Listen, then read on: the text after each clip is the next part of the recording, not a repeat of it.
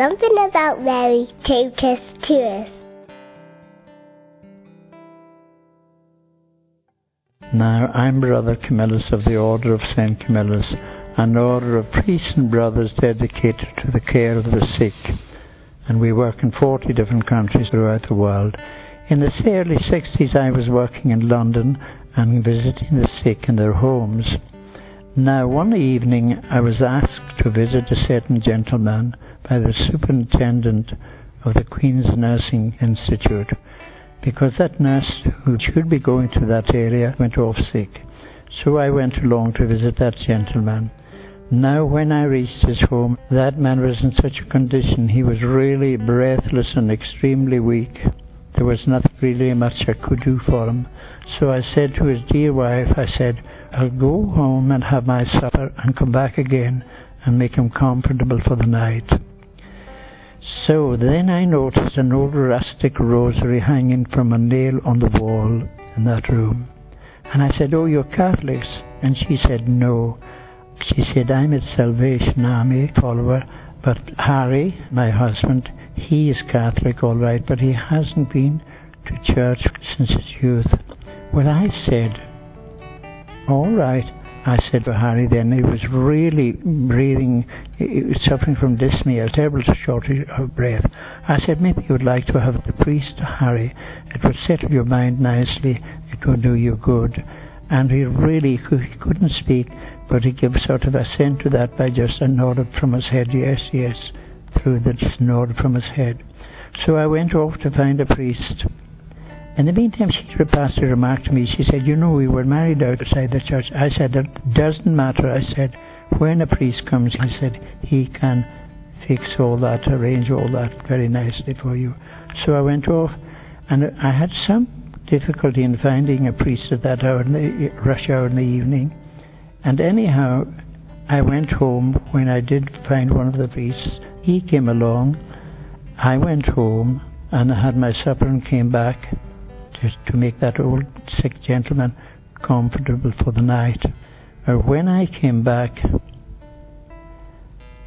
she told me that the priest had been, heard his confession, and then went back home and came back again from the presbytery, brought him Holy Communion. Now, that was really wonderful. I should have prefaced this little story by this.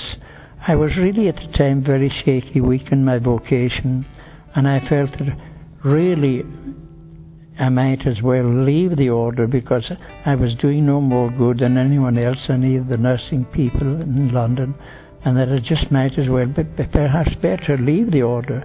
So I went into a church and I prayed to Our Lady. It was really a very rather daring prayer, because I said, please let me know and give me some sign of the time. Give me some sign that I really am better to stay on in the order and continue to give all my life, my time to the care of the sick.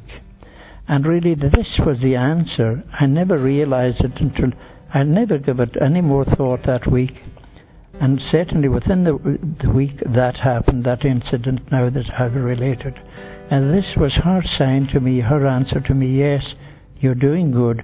Because had I not gone along there that evening, and that nurse, had she not got sick, she would have come, a non-Catholic nurse. She would have just given the attention that was required, but she wouldn't bother asking him anything about his faith, and he would have died perhaps without the sacraments, the last sacraments.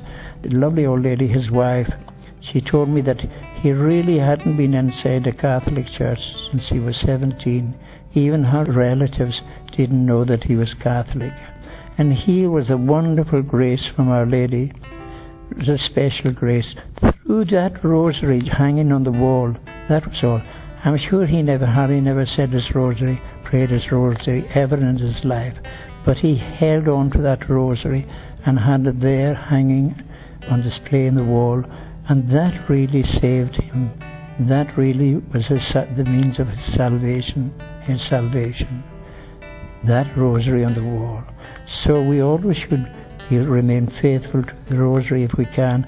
At least if we don't pray the rosary, to have it with us, the blessed rosary on our person, that could save us on our last day, it could save us.